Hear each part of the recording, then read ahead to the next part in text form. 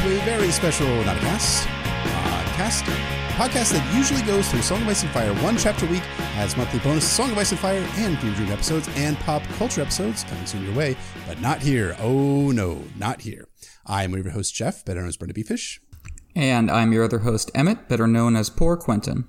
And welcome to a very, very, very special episode titled The Official Guide to the Unofficial Guide to Game of Thrones, in which we welcome back returning guest, friend of humanity, and now published author Kim Renfro to talk about her brand new book, The Unofficial Guide to Game of Thrones. Hi, Kim. Hi. Thank you so much for having me back. Our pleasure. How are you? This must be a whirlwind time for you. Oh, I am all sorts of feelings under the sun. I'm very excited and happy, but also very tired, and it's been a week, but a great one. Sounds about right. Well, we'll get into everything surrounding your book. It's so exciting. To everyone listening, if you subscribe to our Patreon, you'll be getting at least one of these episodes a month if you subscribe for only $5 a month or more.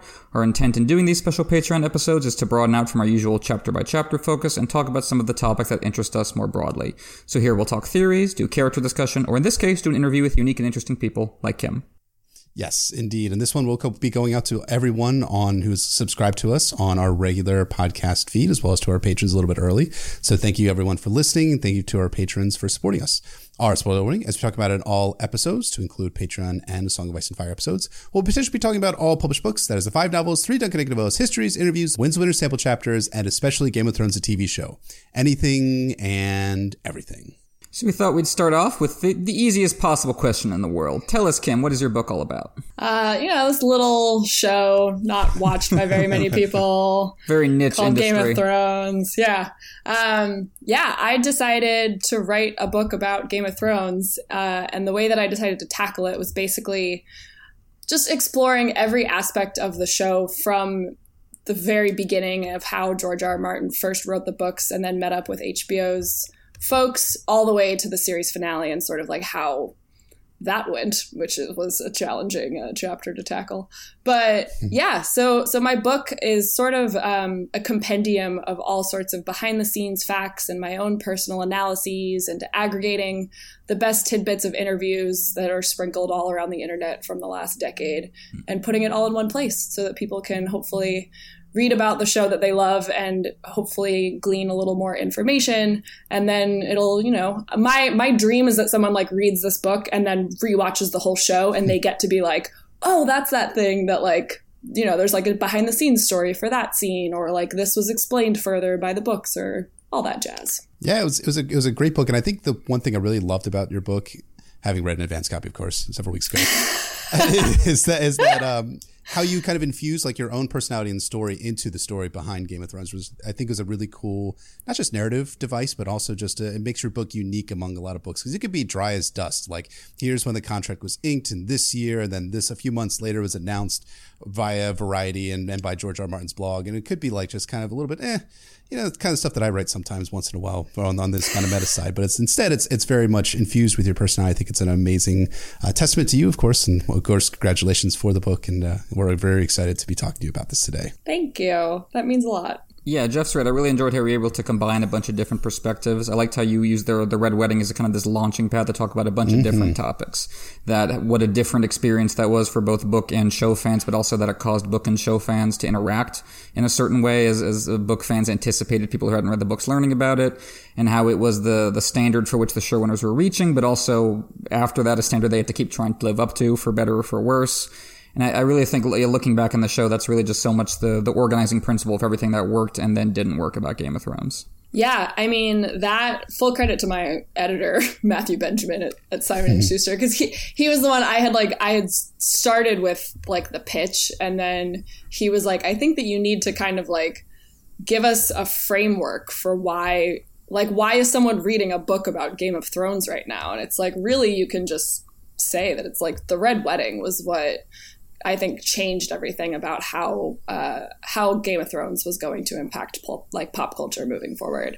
So yeah, I had a lot of fun kind of like revisiting that, even though I wasn't reporting on the show at the time when the Red Wedding aired. And so it's kind of unique to me also, because I was still watching as a fan at the time when that came out. And I spoiled it for myself. That was a devastating part of the book for sure. That's just like Roose Bolton stabbing a dagger in the heart when you read that. Yeah. Oh, it was rough times. So I think, when you came back on for our episode on Jon 8 from Game of Thrones, you talked a little bit about your own personal fan story. I was wondering if you could talk about that one more time for all the new listeners who have gone on. You and your cat can talk about it a little bit more with your other listeners.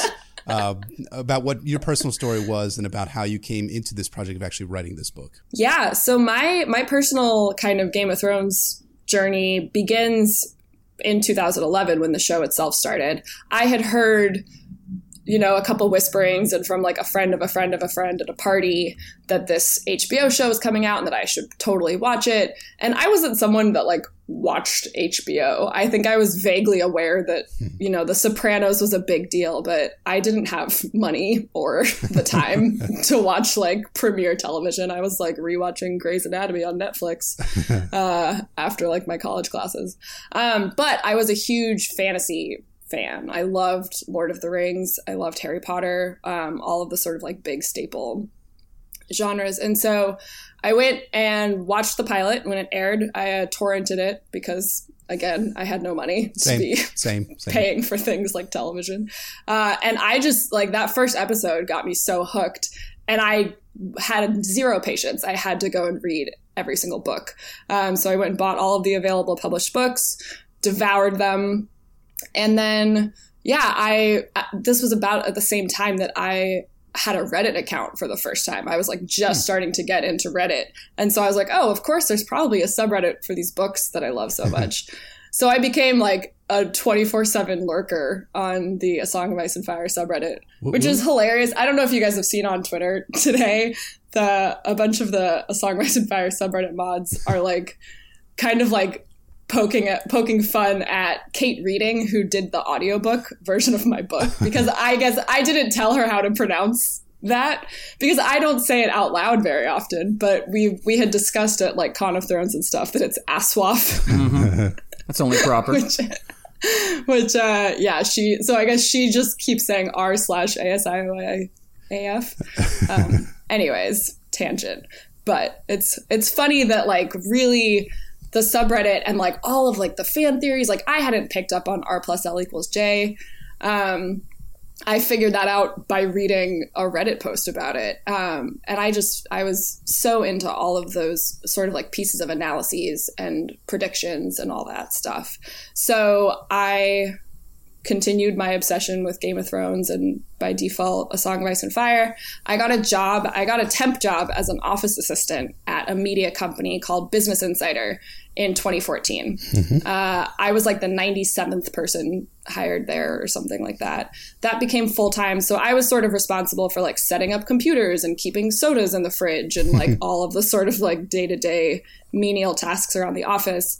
But because of that, I got to know basically every single person in the company. And one of those was an editor. His name was Gus. And we were talking in the kitchen one day, like while I was literally putting like beers in the fridge for a happy hour or something, about the latest episode of Game of Thrones. And I started like spouting off like, oh, well, they cut this from books and like, I didn't really like this thing. And like, well, there's this theory that like, this is actually going to happen. And I think that that's probably true. And after a while he was like, why do you know so much about this show? And I was like, I don't know. I've read all these books. I spend all my time reading theories and stuff about it. So he let me know that I was welcome to write an article for the site if I ever felt like it.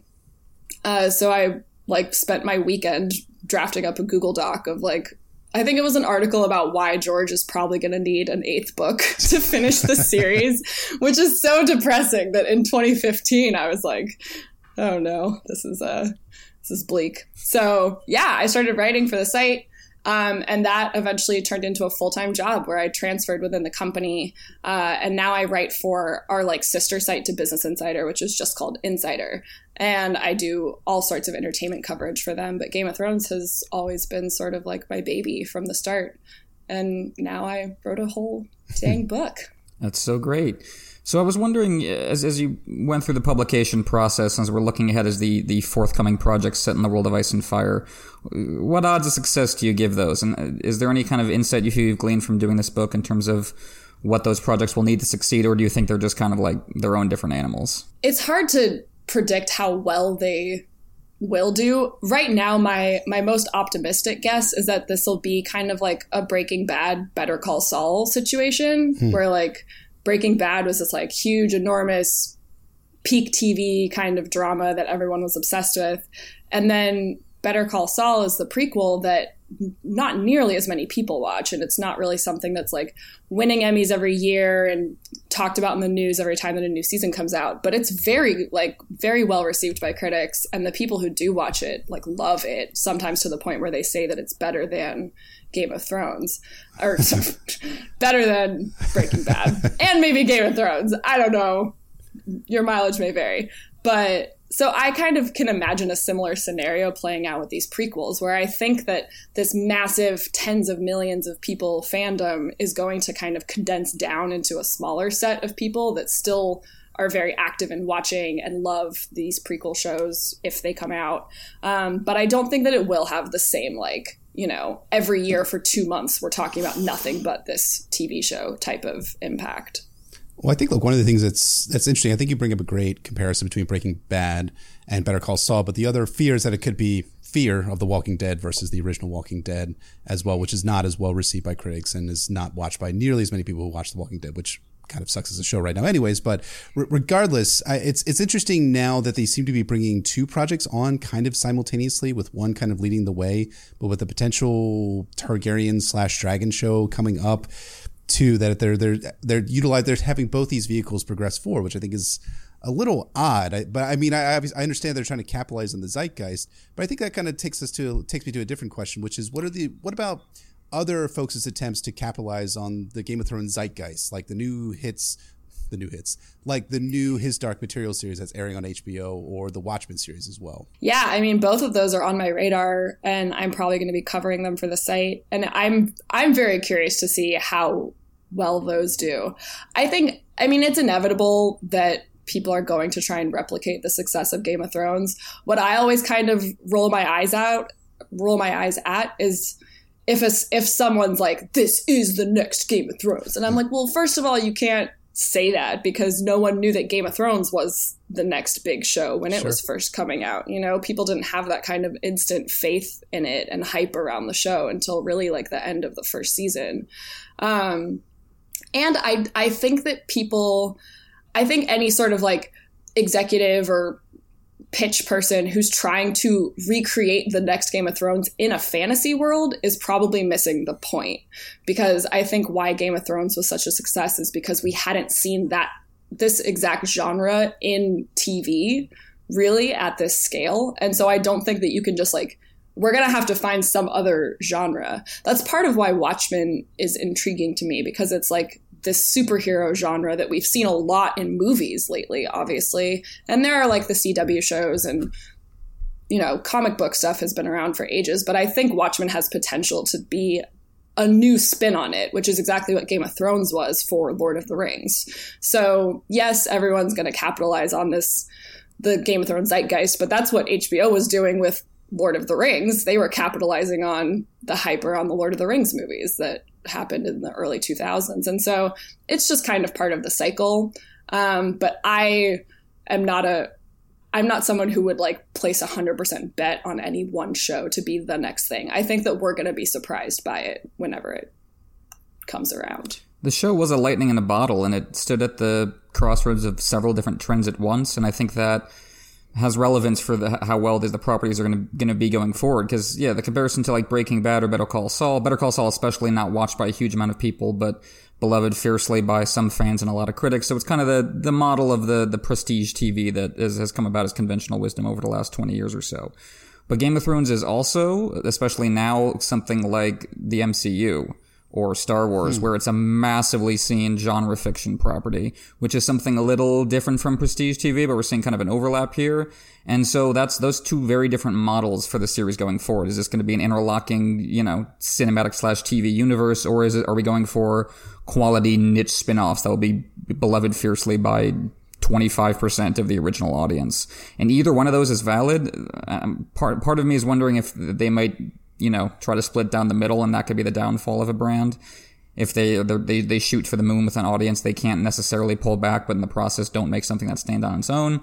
I mean, yeah, obviously a ton of it's speculation, but that was something that was interesting about Game of Thrones, and something you were getting at throughout your book, which I really liked, which is this the end of an era or the beginning of an era? Is Game of Thrones the last of an old model or the beginning of a new one? You can make that argument in a bunch of different directions. I get kind of bummed out because I do believe that Game of Thrones is the last show that will have the like appointment viewing weekly impact that it did. It's going to be very, very hard for another show to get tens of millions of people to sit down at the exact same time once a week and then talk about that show for the next 6 days until the next episode comes out. You know, I cover a lot of other shows that have a sort of like built-in hype, like Stranger Things. I remember the summer that the first season of Stranger Things came out, it was like people could not stop talking about Stranger Things for like 2 months, maybe even longer. It was like almost from like summer all the way through the holidays.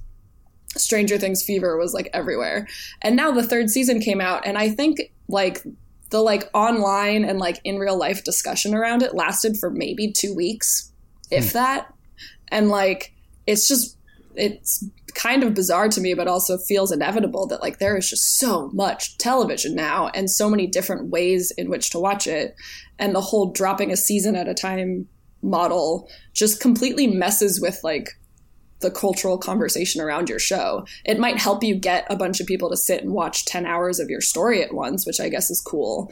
But then what you're losing is that momentum of like word of mouth viewers like picking up on it halfway through the season or whatnot. So yeah, it's weird. I kind of do think that we're at the end of an era with Game of Thrones, and it will be interesting to see how the prequels fit in to this next phase of TV. It's kind of bittersweet because, I mean, I remember when I was in college, you know, because I'm a little bit older, I think, but we all watched Lost together back in like 2005 together. We'd all sit around in my shitty, you know, living room in my college room apartment and watch Lost or 24, these shows that Emmett probably did not like because he probably didn't like 24, but that's okay. But we had a lot of fun doing watching numerous different shows, and I do feel like that Game of Thrones was kind of the last show, and might be the last show now, because when you have the advent of, you know, House of Cards, when you have the advent of Stranger Things, when you have other really good TV shows that are now streaming that you can watch not just on Netflix, but on Amazon Prime, on Hulu, on all these various streaming services, Disney Plus with the Mandalorian series coming out, it's going to be a little bit of a different experience. And you do kind of feel a little bit bittersweet about losing that sense of community and watching something in a communal setting.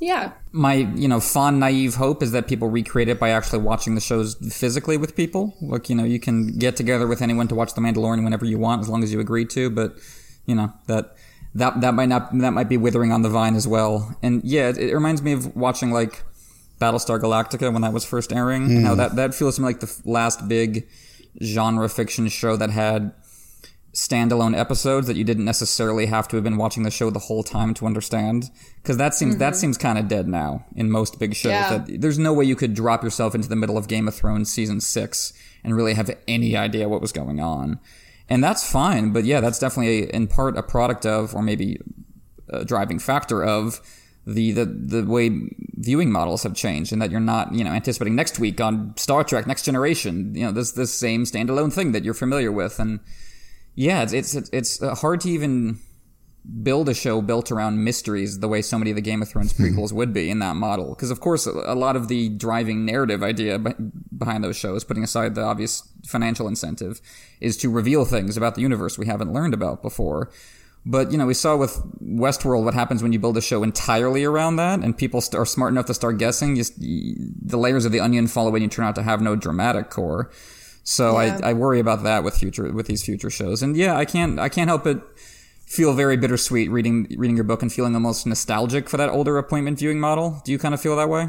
Yeah, I mean, I'm nostalgic for it, I guess, in a personal sense. In a professional sense, I'm very selfishly like, oh man, like I can't write about TV like this anymore. Sure. Yeah. Like I just get kind of sad that, like, again, to use like the Stranger Things model, like I would watch one episode at a time, like with my screeners or whatever, and there would be individual things in the episode that I would have loved to like break out and do like a little analysis on, or like details you missed in like each episode, but I just can't write like that for our website because I can't assume that people are stopping the episode and then like picking up their phones to read an article about it. People usually just finish the entire show and then they want to read about it. So I have to write about seasons of television as a whole instead of individual episodes. And I feel like you lose the opportunity to kind of like mine details from like the smaller moments or just like really talk about like a particular scene that happens earlier on in the season. It just kind of gets lost in the noise. And then I don't get as many views on my articles because I can't write as many. So yeah, I'm nostalgic for the traffic that Game of Thrones brought to my author page once a week. Those were good times. So yeah, but also Emmett, to your point, you asked earlier, like, what do I hope the prequels learn what to do or what not to do from Game of Thrones? I really hope, especially with the final season, that people in those writers' rooms realize that like a big battle and dragons and like action do not make a series great.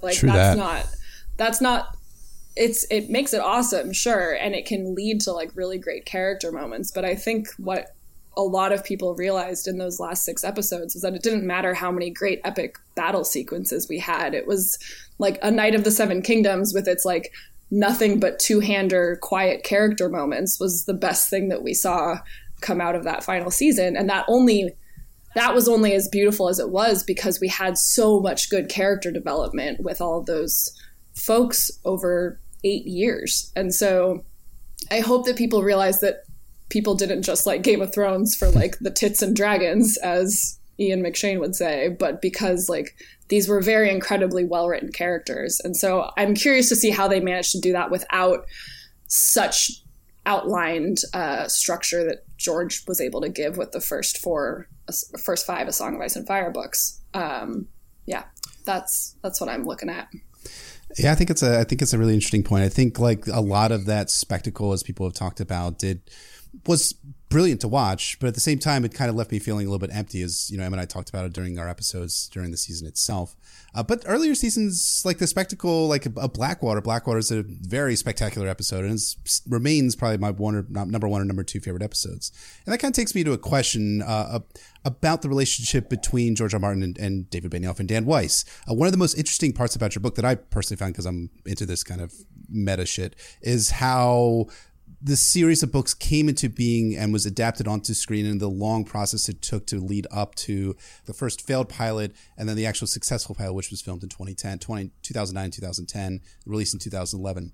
But thereafter, at least a lot of fans got the sense that George and David and Dan had kind of a frosty relationship, maybe coming from when George declined a writing spot for season 5, maybe kind of also went a little bit downhill after the show passed the books. So I'm curious, what is the actual ground truth or ground speculation of the relationship between the author of the series of books that we love so much and the showrunners who we love? We love them enough, I think.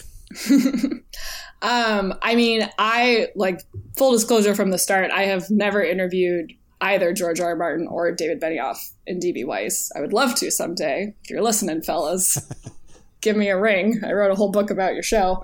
But so like based on actual facts that we know is like they always have nothing but nice things to say about one another. But you're right that like this very clear, like you could just watch it from afar, clear divide kind of started to happen around season 5. And George always said in his like blog posts and stuff that he stepped back from the show because he really wanted to focus on writing The Winds of Winter and getting that finished, which I believe, I take him at his word that was the case. I think that, and I also, this is speculation on my behalf, but just again, based on like his blog posts and the way that he talks about the show, I don't think that he's been watching the episodes of Game of Thrones live, like with the rest of the world. I'm pretty sure that he stopped watching the show. And all of that comes down to him feeling like he had to separate what was happening in Game of Thrones from what he was trying to do in his books. He said before, you know, he's a gardening style writer. He doesn't like doing outlines. And unfortunately, what happened was as soon as Benioff and Weiss caught up to him, he got forced into sitting down with them and having a meeting and giving them an outline, which is exactly the thing that he said that he doesn't like to do. And so I wouldn't be surprised if that impacted his writing process a little bit, maybe. Like maybe as soon as he knew that he had given up some of those like little story tidbits that he was working towards in the future, that might have impacted his like motivation and his creative drive to actually flesh that out on his own. I see no reason why Benioff and Weiss would be like upset with George R. R. Martin and vice versa. You know, millions of people wouldn't know about George's books if it weren't for Benioff and Weiss, and Benioff and Weiss wouldn't be making, you know, $100 million each from a Netflix deal right now if it wasn't for George R. R. Martin's books. But I do, you know, it's just a messy situation, and I wouldn't be surprised if there are messy feelings on either end in the same way that there are for fans. So yeah, it's complicated is my best speculation, but I don't think that there's like anger there, you know. If anything, it seems to me like George wishes more than anything that he had gotten those books done. And Benioff and Weiss probably wish the same, because they signed up. At the end of the day, if you're someone who's really upset with the way that Benioff and Weiss chose to wrap up the show in the last couple of seasons, what I kind of always say is like, look, these are two guys who signed up thinking that they were adapting very lengthy, nuanced, complicated, beautifully written books into a TV show. They did not sign up to write their own original take on this like sprawling, massive fantasy universe. So I'm like, they did their job for the first 4 years, and then they suddenly had to do a job that they weren't fully prepared to do for the last 4. So it's messy.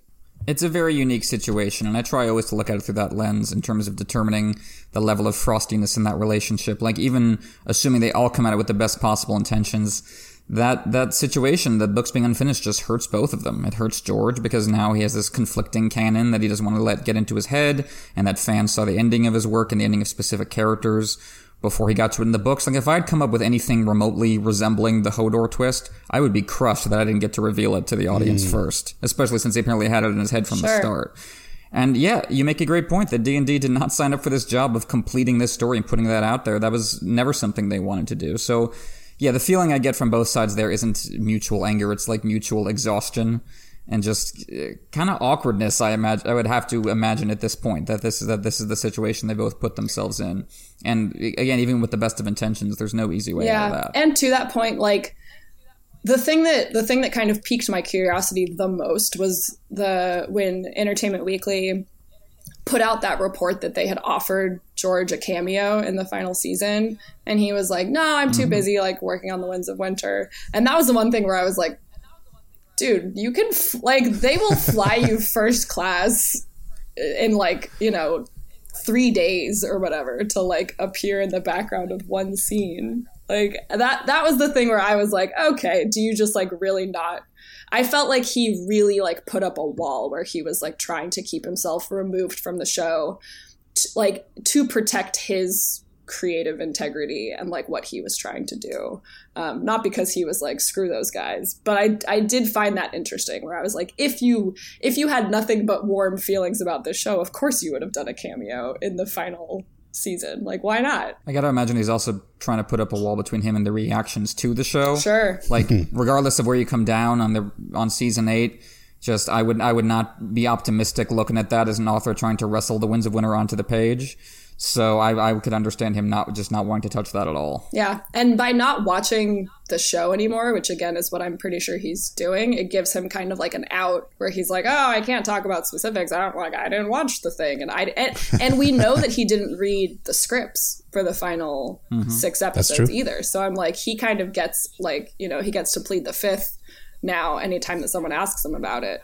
So yeah, I don't blame him. I think that's a solid strategy. Yeah, agreed. And he said in 2013 that the performance of Natalia Tena, Natalia Tena, who played Osha in the show, that it did influence his perspective on how he was going to portray Osha in The Winds of Winter. So there is that kind of like that data point there that might potentially point to George being like, yeah, I'm letting this like kind of minor character get filtered through. What's going to happen when I'm getting to like Tyrion and Daenerys and Jon and how they're portrayed on screen? Am I going to start looking at what I'm seeing on screen and then writing that onto the pages of The Winds of Winter and eventually Dream of Spring after that? Yeah.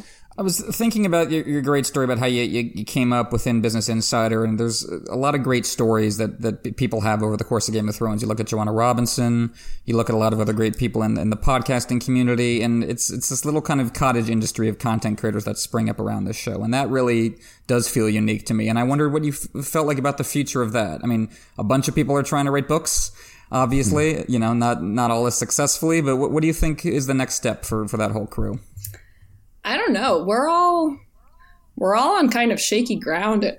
It feels like, in a way, because, well, speaking particularly from my corner of the industry, like digital media is like a really volatile industry right now. Like I feel like every week I log onto Twitter to see that like another small website has shut down. Like Splinter today just got announced. Yep, I was just thinking of that. Closing. So it feels a little untenuous. I'm sort of like, I'm very happy to be at a site that seems to only be increasing its audience and not decreasing it.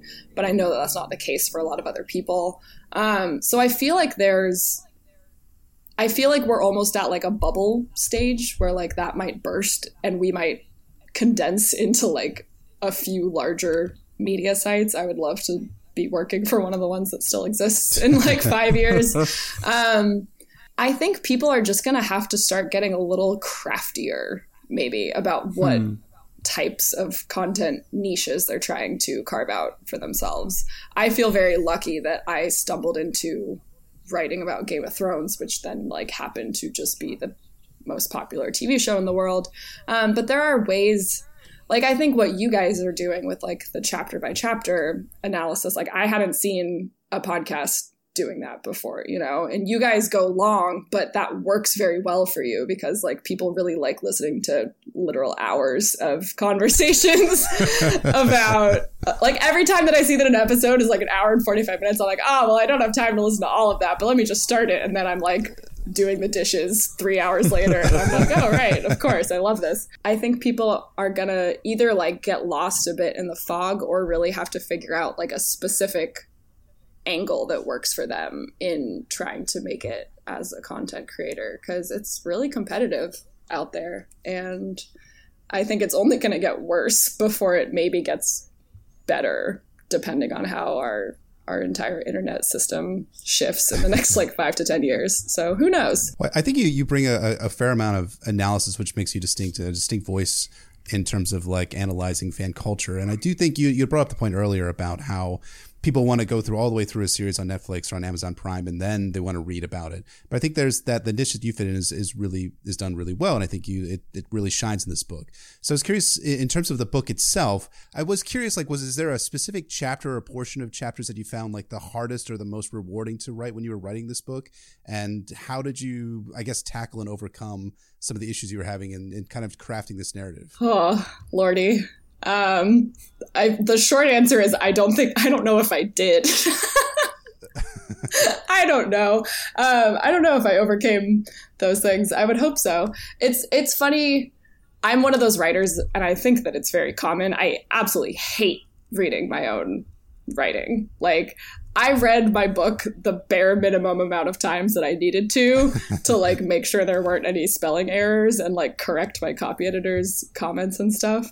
The hardest one for me, I think, was that last set of chapters. I was having to put the finale of Game of Thrones into like cultural and historical context approximately, I don't know, let me check my notes, 8 days after the finale had aired. And I was just like, it was very intimidating. And I had a rough couple of days there where I was like, who the hell do I think I am to sit here and try and like say what this show means or like say what I feel about the final set of episodes when I felt like I didn't have perspective. I felt like I was way too close to it. I was exhausted after 2 months of covering the show for work and working on this book. Like, I was sleep deprived. I was stressed out of my mind. That was really tough. And I have not reread that chapter in a while, so I'm curious as to like how I will feel about it in a year. So that was really daunting. For me, the easiest stuff was like when I was in the very early stages of writing the book and kind of in my research phase. And it was fun for me to go back to like seasons 1, 2, and 3, and even 4 at a time when I wasn't writing about the show professionally. I had just been watching it and like rewatching those episodes with like my current analytical mind, taking notes and reading interviews and stuff from back then that I had never read, because I wasn't someone who, especially in like 2011 and 2012, I wasn't, reading every interview with the cast members after the episodes or like watching every HBO behind the scenes video. So I felt like I was discovering things that I hadn't necessarily known before about those earlier seasons. And that was really fun for me. And anytime that I stumbled upon something where I was like, oh, I didn't know that, I was like, okay, well, if I didn't know that, I would hope like that means that other people maybe don't know that. So yeah. And then that being said, I now have no gauge for whether a fact that I know about Game of Thrones is something that someone else will know. I'm like, I just have no idea. I did book trivia at my office this past Tuesday for like our like party that we threw. And I was like, oh, I'll just like go through my book and pick out fun facts that are found in my book. And people were like getting mad because they were so hard apparently. And I was like, oh no, I thought that was an easy one. Like, you guys don't know who Dany's dragons are named after? Like, I thought everybody knows that.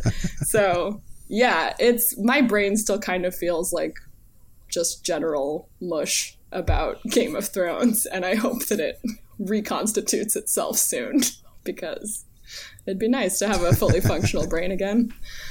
Wouldn't it, though? Yeah, I know what you mean about the multiple different levels of attention paid. That does seem like that might be an end of an era for that, too. For one property having an intense, devoted core and then the gradations of knowledge about it as you go. That's something that's always been interesting in conversations about Game of Thrones. But yeah, what do you have...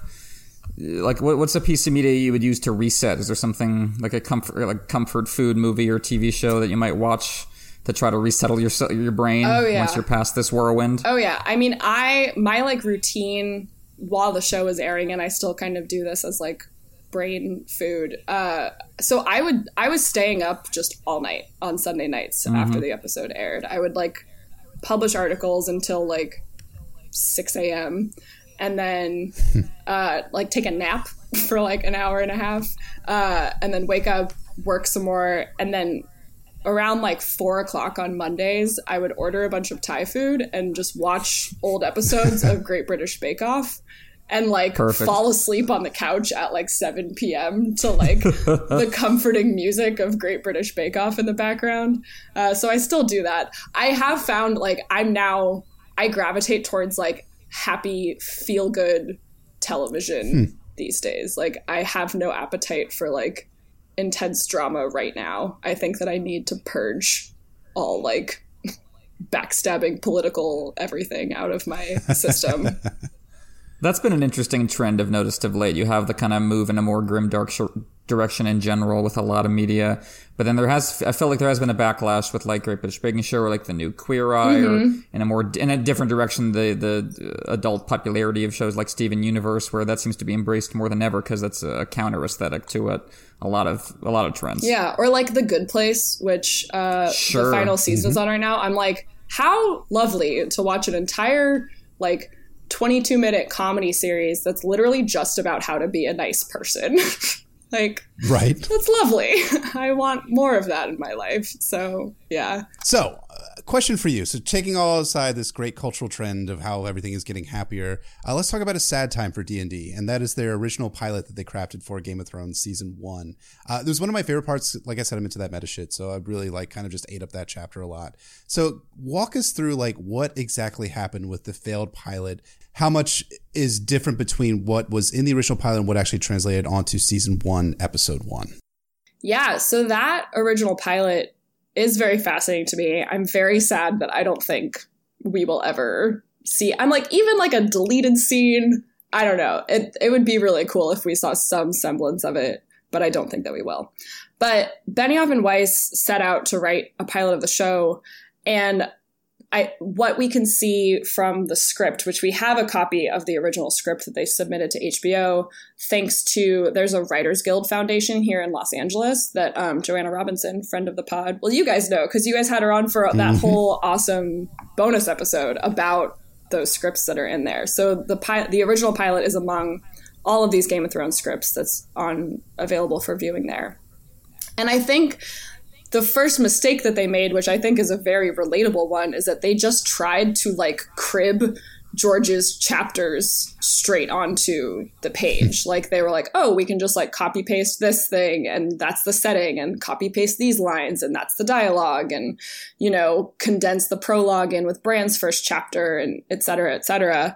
It's very hard to put a TV audience in a frame of reference in the same way that you can with a book, especially the way that George does his point of view chapters. You get so much information just from whoever's point of view you're in and their thoughts, and you obviously can't get that across on a TV show. And so, yeah, that original pilot, the biggest problem that they wound up having with it was by the end of the episode, all the people that they were showing it to didn't understand why Bran was thrown out of that window, because they didn't know that Jaime and Cersei were brother and sister. They didn't even understand that Cersei was the king's wife. They probably didn't even know their names, let's be honest. And they, like, the entire geography was really unclear. And so thankfully, HBO didn't say like, well, your pilot sucked, see you later.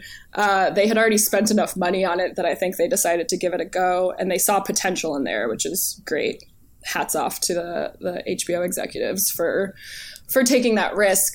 So in the new version, they had to scrap almost every scene, and the stuff that they did keep, it's kind of fun because you can tell, like once you know what you're looking for, you can tell the stuff that is still there, because like scenes with Ned Stark look a little bit different if they're from the original pilot, because Sean Bean has like extra greasy, oily, like unshowered hair, which I guess they were just trying to like really go for naturalism there. And they added in a lot of like spoon feeding of details to the audience. So like now there's title cards for like Winterfell and King's Landing, and that wasn't there in the original pilot, but they knew that they needed to give it a bit of geography.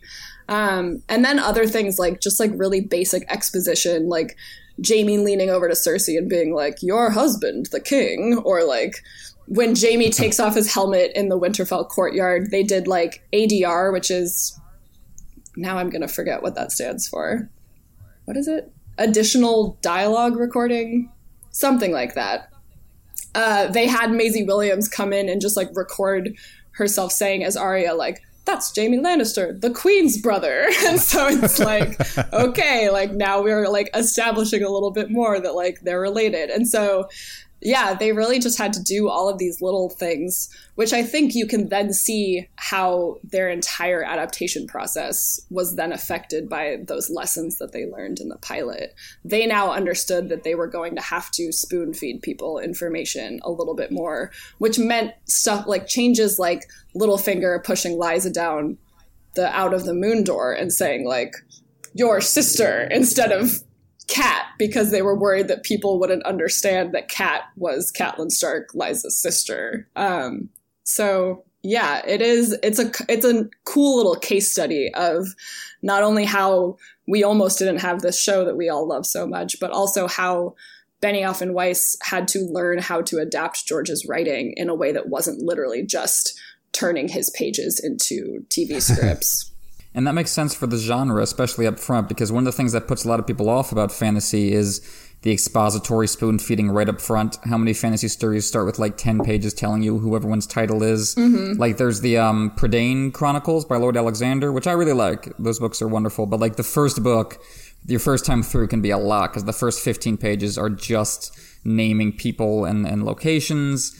And so I understand the wanting to flinch away from that, because something you bring up in your book is their desire to avoid the creaky and kiddie and corny aspects of fantasy, and they were kind of worried about that reputation dogging Game of Thrones. And I think it's interesting that was something that they were worried about, and that was valid, but at the same time, you see one of the big reactions to Season 8 being that was too over-the-top violent and too committed to not being creaky and kiddie and corny, and I wondered what you felt about that tension. I wonder What is it we want exactly from shows like this? Do we really want them to, get rid of more sentimental and sappy elements and hit us with blood and murder, or do we want them to make us feel good at the end? What is it we really wanted out of Game of Thrones in that regard? I think when Benioff and Weiss struck the balance, they did it very well. And like to me, Game of Thrones completely peaks with seasons 3 and 4.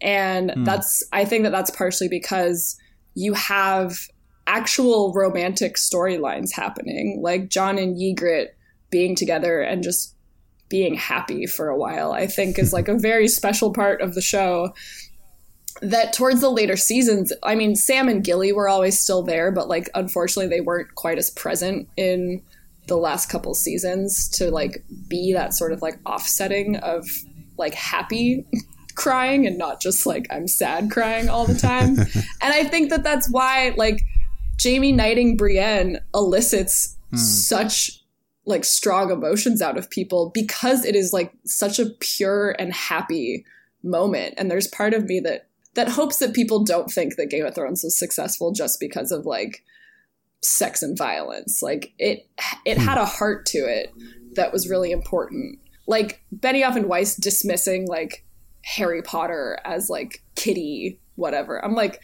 Harry Potter, especially the later books, like deals with real shit, and it's those characters are developed very well and they're aged very well in a way that's very effective for both teenagers and adults to read. And so I don't think that wholesale dismissal of like you said, like creaky and kiddie elements in storytelling is a fair place to start from. But I also understand why they felt the need to like come out swinging and saying like, we're not like all these other things, we're doing something new. And like I hope everyone goes and reads someday the letter that they wrote to HBO with like their pitch for the show. Yes. Like they are so like, you can feel them being like so like high on their supply of like, oh, like we're gonna do it and people are gonna go crazy and like everyone's gonna lose their fucking minds, and they're just like cursing and they're like, this isn't your average fantasy story. And it's true, but it's also like, okay,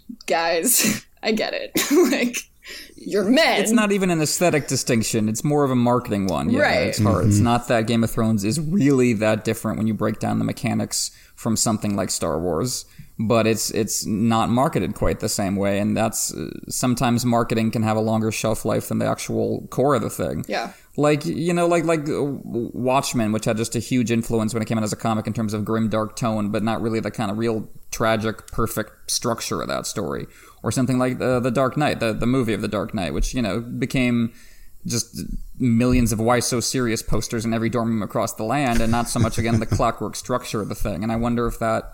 I'm curious as to what the takeaway from Game of Thrones is in terms of its tone, and yeah, I think the way it ended might have a negative impact on that. And I'm with you. I hope people look back to those middle seasons and scenes like Ygritte dying and Jon burning her body as being really the heart of the show.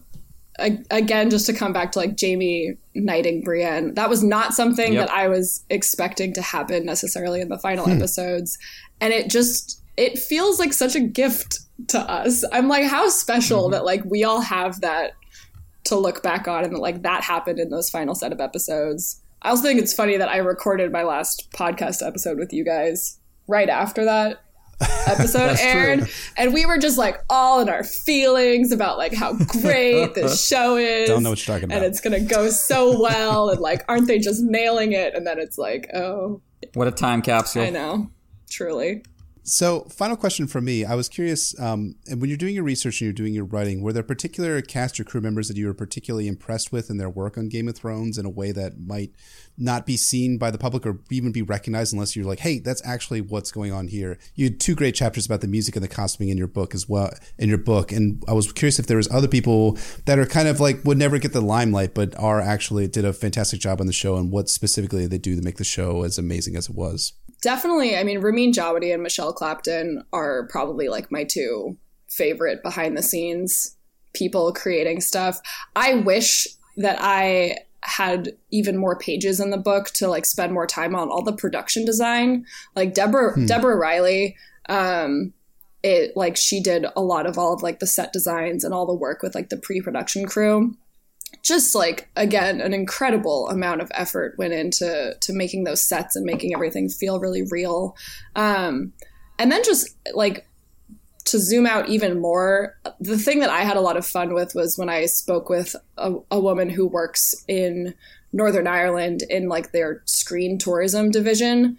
And just hearing from her, like, Game of Thrones has like literally changed the economy of an entire country and changed the lives of all of these people who wouldn't have known that they could have like a job in the film industry, but they're now like production assistants or like, you know, running small errands on a set and like doing all of these like smaller menial background jobs that, again, just like changed their lives. And I was really impressed by just how many hundreds of thousands of people had to come together to make this show happen. And yeah, unfortunately, we don't see all of their names in the credits every time, but it was like, you know, a lot of like blood, sweat, and tears went into making the show. Well, hopefully a lot of them can have a similar story to yours, where just being there and getting your foot in the door enables them to meet the right people and get more and more work and do something as great as this book. Yeah, thank you. I fully realize that I'm lucky to be in the position that I'm in, and I'm happy to do my part for the community at this point. But I don't take that for granted at all. So I really appreciate it. Well, we appreciate you, and we want to thank you for coming on to the Not a Cast podcast to come talk a little bit about your book. I'm absolutely positively sure you'll be back for a future chapter analysis, because I know you're missing those 3-hour recording sessions that we had. I am. Doing John 8. The days when I had an evening free are right. I hopefully have more of those in my future now. So definitely. So we'll have a link to your book in the description box for the episode itself. But I was curious, where can we find your stuff on Insider and on Twitter and stuff like that as well? Yeah, so you can follow me on Twitter. I'm at Kim R. Renfro, and I'm on Insider.com, writing all sorts of random entertainment stuff to come. Like I said, His Dark Materials and Watchmen are on my list upcoming, so I'm excited about that. And yeah, you can find the book if you just look up like the unofficial guide to Game of Thrones. There's a Simon & Schuster landing page that will point you to all the right places. But honestly, call your local bookstore. We need bookstores in this country. I love bookstores. I don't want them to die. So call whoever sells books near you and ask them, and they can order my book and get it to you. So yeah, I would deeply, deeply appreciate it. And then send me a picture of it with your pet, because that has been making my entire week, is seeing my book next to people's like cats and dogs and birds. It's very cute. So keep that up. I would love it. So thanks everyone for listening. Thank you for Kim for joining us. As always, you can find us on Apple Podcasts, Google Play, Podbean, SoundCloud, everywhere you find your podcasts. You can check out our Patreon if you haven't already at patreon.com/NotAcastASOIAF. You can follow us on Twitter at NotAcastASOIAF, or shoot us an email at NotAcastASOIAF@gmail.com. You can follow me at Poor Quentin on Twitter. And you can follow me at Brenda Beefish on Twitter, Brenda Beefish on Reddit, and my website is warsandpoliticsviceandfire.wordpress.com. So again, thanks Kim for joining us. We'll be back next week with another Patreon episode, another chapter by chapter episode, probably a Fever Dream episode at some point in there. And you can get all these again at patreon.com/NotAcastASOF for all $5 and above patrons. We want to thank Kim again for joining us, as I said about 7 times now. And it's a really great book, guys. Please buy the book. Thank you. Thank you guys so much. And you are very welcome. So thanks for listening. We will see you guys next time.